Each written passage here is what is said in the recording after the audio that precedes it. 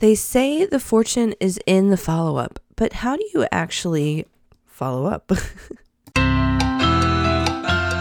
You're listening to Copy Chatter, the podcast where we talk about all things writing business. We're having a conversation here about freelance writing and freelance writers, and you are invited. Let's chat about business, marketing, dealing with clients, mindset issues, copy tips, and rolling with the changes. We'll also delve into what's going on with this particular writer as I grow and build my own business.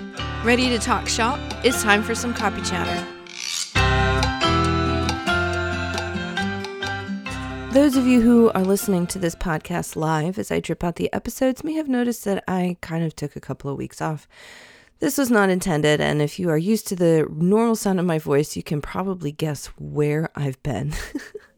We had the flu, my whole family had the flu, and it's been really rough, and digging out from a family-wide flu has taken me more time than I anticipated, and my bank of spare episodes was depleted. But anyway, the woes of a podcaster. I'm really happy to be back, and really happy to be sharing these thoughts with you, because following up is something I don't know that I would say I get a ton of questions about. I get some questions about this, which is good, because people who are asking about follow-up tend to be the ones who are out there doing the work. And this is a question that you run into, because the advice out there is to follow up and send your follow-up emails and always follow up, and the fortune's in follow-up. And when you sit down and actually do it, it can be kind of not obvious the right ways to follow up. So what are the right ways to follow up? If the fortune really is in the follow-up, as I asked in the beginning, then how do you actually execute it? And the good news / bad news is that there isn't necessarily a right way to do it. There are wrong ways to do it, and I will share with you some missteps that I recommend that you not take. But there is not necessarily a right way to do it. Every type of clientele is suited to a different follow-up, and every freelancer is suited to a different type of follow-up. But there's kind of a spectrum. There's kind of a range of advice where some people say to send one email, and some people say to say 10 emails. And so how do you decide, and how do you actually know what to say and what to do? And that's what we're going to talk about now. So to have a truly effective follow-up strategy, you do need to follow up at least once. And in my experience, one follow-up is usually not going to get me a whole lot of response. I tend to follow up maybe twice, maybe 3 times, because at that point I know that they're probably just ignoring me. And that's fine. And that is a signal, no response is an answer. So if you are going to follow up, you need to commit to following up at least twice. That is my bare minimum recommendation. Sometimes, like if you are responding to a call for applications, whether it's something you saw on social media or something you saw in a job board or maybe a LinkedIn post or something like that, some people will say, give us 2 weeks to decide. And so if that's the case, if they have set the time frame, don't follow up before the end of that time frame. But a lot of times it's pretty open-ended. Maybe you're cold pitching, maybe someone introduced you, or made a connection and that kind of thing. And then what do you do in those situations where no real time frame is laid out? So in situations like that, you have a little more leeway. You can kind of develop your own process and test a few different time frames to see what works. So the first time frame I would suggest that you test is to follow up in a week. Give it a week. Don't talk to them before it's been a week since your initial contact or maybe since your initial response from them. If you are approaching them instead of a connection where there is some kind of mutual exchange, then give it a week from your initial send. Another time frame that you can play with is every 2 weeks, especially if you're dealing with people who tend to be very, very busy, and you know that this need that they have is not necessarily an urgent one. Now, there are some folks who are like, I need a sales page by the end of the week and blah, blah, blah. And so if that is a situation that you're in, I would follow up every 24 hours max until you hear back, because they presented this as an urgent situation. unless it's over email. If it's over email, I mean, maybe give it like, if you email them in the morning, email them again in the afternoon. Don't be emailing them also at bedtime or anything like that. If you are making contact over something like Facebook Messenger, there's a little more leeway in the frequency that you can use, but still, you don't want to be a pest. So use your best judgment and gauge the urgency of their situation if you can. And then you can adjust your follow-up timeline to that. I am not suggesting that you spam people. I am not suggesting that you pester people. I'm suggesting that you be sensitive to whatever time frame you may have been able to tease out for their project. And if it's an urgent time frame, it's okay to be like, hey, can I help? Hey, let me know how I can help. The more responsive you are in that kind of situation, the more likely it is that you will get the job. But if you're out there pitching and you're kind of sending these cold pitches or letters of inquiry or anything like that, then you need to kind of slow your roll a little bit. So follow up in those situations, maybe once a week, maybe every other week. I don't know that I would let it go much colder than 2 weeks. But again, your mileage may vary, and this is something that's very easy to test, especially if you are actively pitching. You can keep track of your follow-up emails that you send weekly versus every other week and see which gets better responses and see which ones land more work. You can get all the responses in the world, but if none of them turn into paid work, then it's not really any good. Although that gives you lots of new data that you can mine to refine your pitches and your follow-up emails and whatnot, but I digress. Like I said before, I like to follow up about 3 times. And if I don't hear from someone after that third follow-up, then I'm done. There are people out there who cling to a statistic that suggests that it takes 10 touches until I forget exactly what the statistic is, but it's something like it takes 10 touches to be sure that it's a no.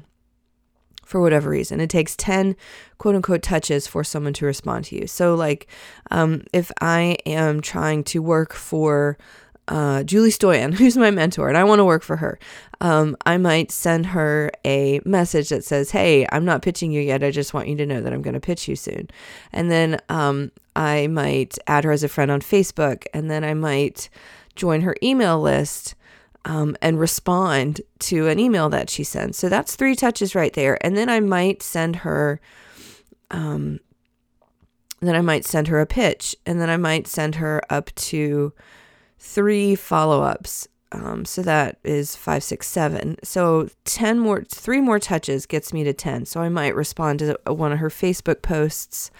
I guess I would respond to her, like a Facebook post. I might comment on something she posts on Instagram and maybe answer a poll that she does or something like that. That's 10 touches. That's fairly aggressive. I do know people who will send 10 follow-up emails. I don't have the guts for that. That's a lot of emails to send. And I feel like by the time you get up there to like number 7, 8, 9, 10, nobody wants to hear from you. I have people who follow up with me fairly, they pitch me unsolicited stuff that doesn't work for my audience. And I get all these unwanted pitches and they don't fit. And I just delete. And then like 2 days later, I get another one. And then 2 days after that, I get another one. And then like for 3 weeks, they're sending me follow-ups. And it's like, it's a no, please leave me alone. So, I personally, having been on the receiving end, cannot wholeheartedly recommend sending 10 follow-up emails. But I think for me, 3 emails is comfortable. Maybe 4. Some say 7, and like I said, others say 10. If you're able to interact on social media somehow or other, that may give you more opportunities to interact and become top of mind. And it may make sense if you use a Facebook marketing strategy or anything like that. It may make sense to start to put out a piece of content or 2 that kind of speaks directly to this client's needs. Not like, don't name the person or the company, but maybe publish something about, like if you're pitching for case study work, maybe publish something about your case study writing process or something. Just to get noticed. You never know. it may be easier for someone to connect with you and follow up with you on social media. Anyway, so again, lots of opportunities for you to test this stuff. And following up basically is about getting attention. Just like everything else we do to market ourselves, it's about getting their attention. Just be cool. Don't be weird. Don't be obnoxious. That's the number one rule, is don't be obnoxious. Okay, so specific tips for sending follow-up emails, which is really what I wanted to talk about today. The number one thing I want you to remember is that you need to be polite and not pushy. Your follow-up emails need to kind of strike the tone of, hey, I'm just checking in. Let me know if you have any questions about how I can help you. And not, why didn't you respond to my pitch? Y'all would be astonished how many grumpy emails I get from people who are like, I don't understand why you didn't respond to me. And it's like, because nobody asked you. I'm busy. I have more important things to do than to send responses to these half-baked pitches that are completely irrelevant and in broken English. And the answer is no, please leave me alone. Another thing that you can do, and this is something that I've seen recommended for a long time, and it's something that I do with my pitches. I always included this. I never tested not including this, so I don't have any kind of comparison results to say it really works or it doesn't work. But this is something I've always done. If I am pitching somebody, I will tell them when I will be back in touch. So I will say, I'll close my email out with something like, if I don't hear from you by next Thursday, I'll check in on Friday, or something like that. If I don't hear back from you within a week, I'll check in again to give them a warning. And then, if they want to, they can respond and be like, thanks, but no thanks. But more often than not, it can be kind of a relief for them to be like, okay, well, I don't have to take care of this right now. This is on the back burner. I will look at this as soon as I get a chance. And then if nothing else, I'll hear from them next week. And then the important thing is, if you say you're going to get in touch next Thursday, then you need to get in touch next Thursday. So set a calendar reminder for yourself. Go ahead and set up a follow-up email if you want, and use, I have an app attached to my Gmail that's called Boomerang, where I can pre-schedule emails and stuff. Or I can pull an email. I can set a reminder so that Boomerang will bring an email back into my inbox if there's no response by a certain date or something like that. So Boomerang's really helpful. I know there are other apps out there, but I don't know what they're called because I've happily used Boomerang for years and years. And that's all I got. Another thing to remember, especially if you're doing this whole, if I don't hear from you within a week, I'll get back in touch thing, is when you send your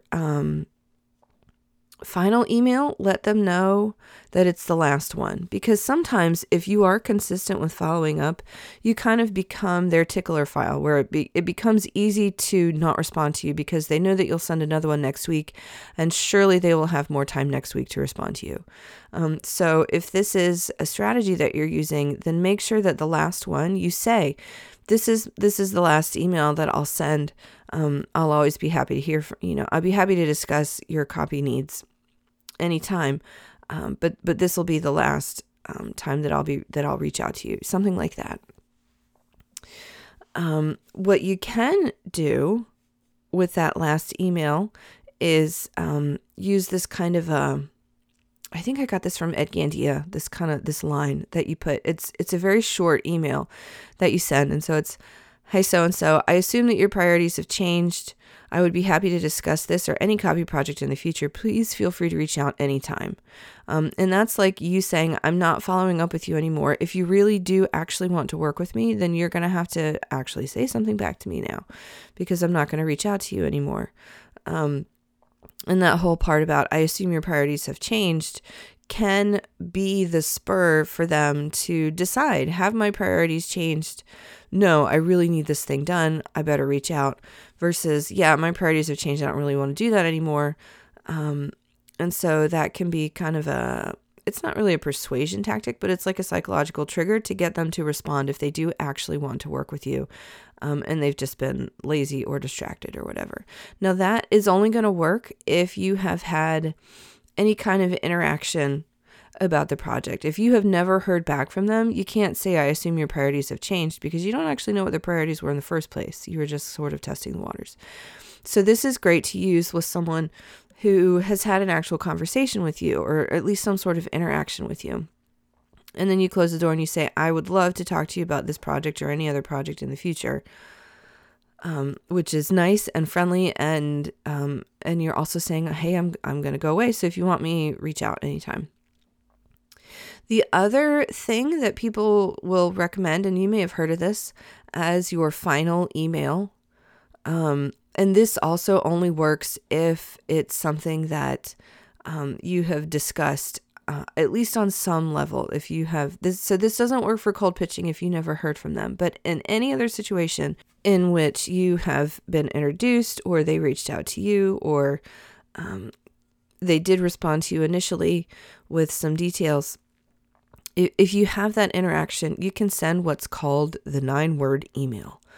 And the 9-word email doesn't necessarily have to be exactly 9 words, but the idea is that it's very short and very pointed. And so for most of us, as freelance writers, the 9-word email is going to say something like, are you still looking for a freelance writer?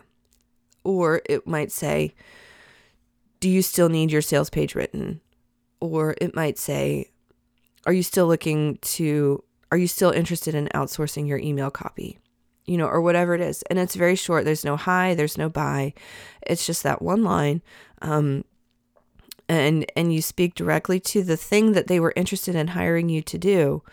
And you phrase it in this question of, do you still need this? Do you still want this? Are you still looking for this? And it's really, because it's a really open-ended question, a lot of times people feel compelled to respond to it, and they might say, no, but thank you. And they might say, yes, let's set up a time to talk. So basically the idea is to elicit a response, and you can see kind of where things are headed. So that is how you follow up. I recommend that you send at least 3 follow-ups, and then the final one needs to be final. Every single one of them needs to be friendly and courteous and, hey, just checking in. There is no expectation. Nobody owes you work. So being huffy and puffy that they haven't responded to you is not going to reflect well on you, and it's not going to make anyone want to hire you.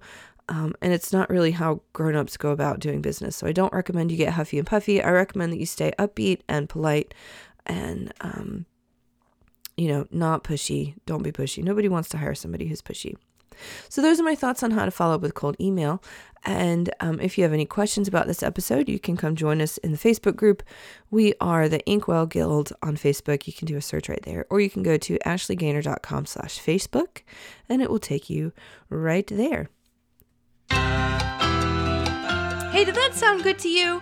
If you want to learn more about finding freelance writing clients who are going to pay you well, pay you on time, give you recurring work, and make you really, really happy to be a freelance writer, then I have something for you.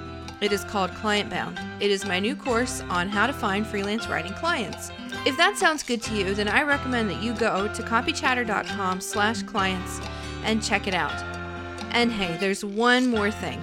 If you like Copy Chatter, if you listen to this podcast every week, and if you feel like it has helped you, would you mind leaving me a review on iTunes or wherever you're listening? That would be really helpful for me, and I'd really appreciate it. So thank you so much, and I will see y'all next week.